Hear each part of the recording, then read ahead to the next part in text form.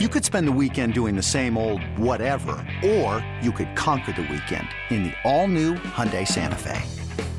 Visit HyundaiUSA.com for more details. Hyundai, there's joy in every journey. This episode is brought to you by Progressive Insurance. Whether you love true crime or comedy, celebrity interviews or news, you call the shots on what's in your podcast queue. And guess what?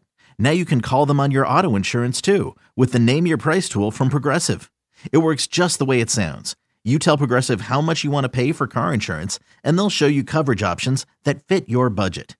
Get your quote today at Progressive.com to join the over 28 million drivers who trust Progressive. Progressive Casualty Insurance Company and Affiliates. Price and coverage match limited by state law. This is the Daily Tip presented by BetMGM. Now, here's Chelsea Messenger and Michael Jenkins. Let's get to this baseball slate. Because we have a big one. Or no, we don't have a big one. It's relatively sizable, I guess. That's what she said. So let's go the Twins and the Red Sox. Red Sox at home here, but it's only minus 120 for the Red Sox at home.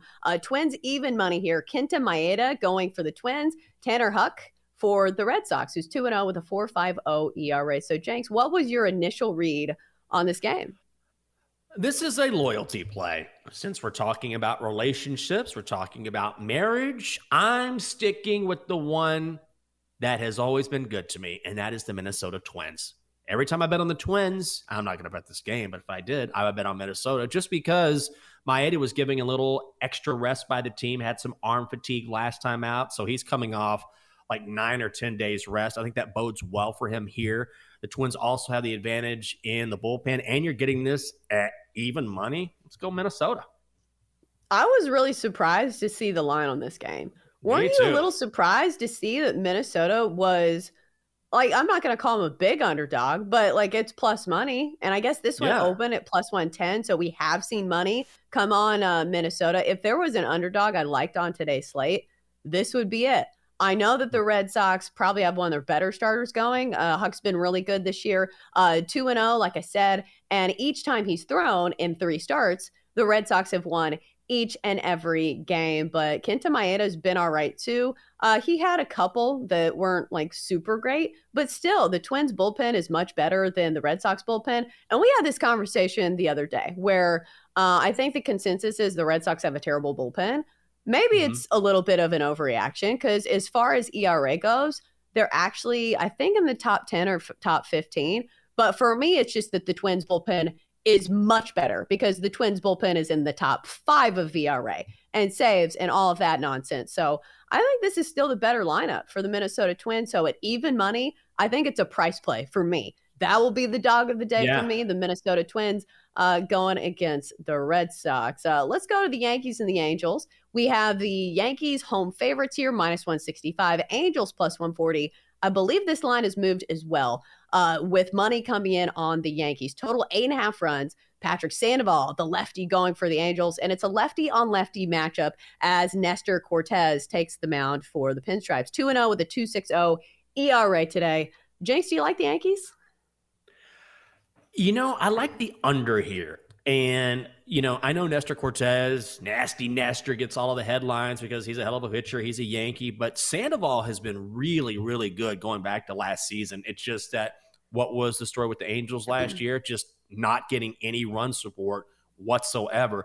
But this year, Sandoval has allowed just 2 runs in 14 in 2/3 innings. This is also an afternoon game, which, again, I tend to think works against the hitters and benefits the pitchers. So I'm going to go under here.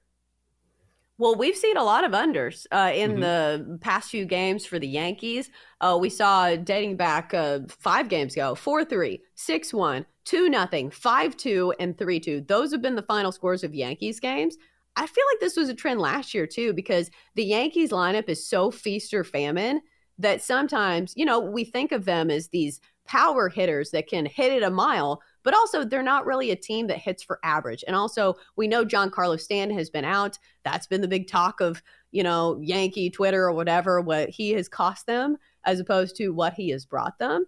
But still, the other thing that I'm looking at in this one is maybe the righty-lefty matchup for the Angels, left-handed pitcher, Patrick Sandoval in this one, And I'll say this, the Yankees have quite a few pretty solid right-handed hitters, starting with Aaron Judge. So maybe a good matchup for those Yankee hitters. But still, like I said, it's not a Yankees lineup that I've really liked. And Bill just put this in the chat. The Yankees under 12-6 this season. Jenks, is this going to make the card for you? It's close. I mean, you know me, I hate these half totals in Major League Baseball, and you can knock me for laying a little more juice, but it's worked to my advantage so far. It's been a good run, knock on wood. I might go under 9, juice to -150. I actually like a lot on the card today. I know you don't, but there's a few plays, a little juicy, but then again, we were juicy yesterday, went 3-0-1. And this is one of the plays I really like based on these starting pitchers, based on the trends, and the money is coming in on the under. This total open, I believe, at 9 came down to 8.5. I'd probably juice it back up to 9 and go under. But if I were playing a big card today, and I don't think I am because I've had a nice week and I don't want to ruin it, but this would be one that I would seriously consider. Get ready for the greatest roast of all time, the Roast of Tom Brady, a Netflix live event happening May 5th. Hosted by Kevin Hart, the 7-time world champion gets his cleats held to the fire by famous friends and frenemies on an unforgettable night where everything is fair game. Tune in on May 5th at 5 p.m. Pacific time for the Roast of Tom Brady, live only on Netflix. Right. I do like that as well. And I think the important thing to note is when you push it up to 9, you get a push instead of a loss, if it lands on 9, as opposed to if you're playing that 8.5. So I do think that is a smart move. Let's go to Philadelphia. Phillies Rockies here. Philly big favorites, -225 on the money line. Total 9 runs. We've got Ryan Feltner going for the Rocks, 0-2 with an 8.78 ERA. And for Philadelphia, it's Matt Strahm, 1-1 with a 2.13 ERA. So Jenks, I think the sabotage factor for me in this one is, how many games are the Rockies going to lose in a row? Because right now they have lost 8 straight games. At some point, do you think they're going to win a game? I don't think they're going to win this one. This is my favorite play of the day. This will be the one thing that I definitely play, and here is why. Look, maybe the Rockies get a win today, but I'm going to keep fading them like I've been fading the A's or fading these other teams. I was going to say Tigers. Tigers have been winning. But Ryan Feltner, on the mound for Colorado, he's made 2 road starts this season. In those road starts, he has given up 10 earned runs in 8 1/3 innings, more than a run per inning. He's also a right-handed pitcher. Guess which team is number 1 in Major League Baseball against righties?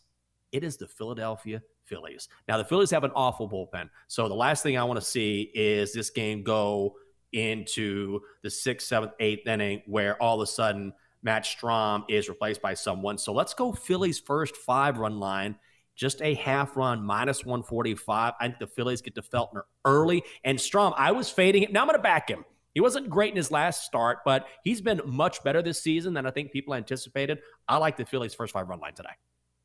Also, this has been a Philadelphia team that strikes early. They are number 6 in baseball in runs scored in the first 5 innings, averaging over 3 runs per game. And looking in Colorado, they're averaging just 2, 27th in Major League Baseball in runs scored in the first 5. So I do like this play quite a bit. Let's go to Chicago, Cubs, Dodgers, where we have the Dodgers at even money. Are my eyes deceiving me here? Because it's the Cubs, -120, home favorites, total 10.5. Jameson Taillon going for the Cubbies, 0-2, 4.50 ERA. And Michael Grove, who's 0-1 with a 9 ERA. Mookie Betts is supposed to be back in the lineup.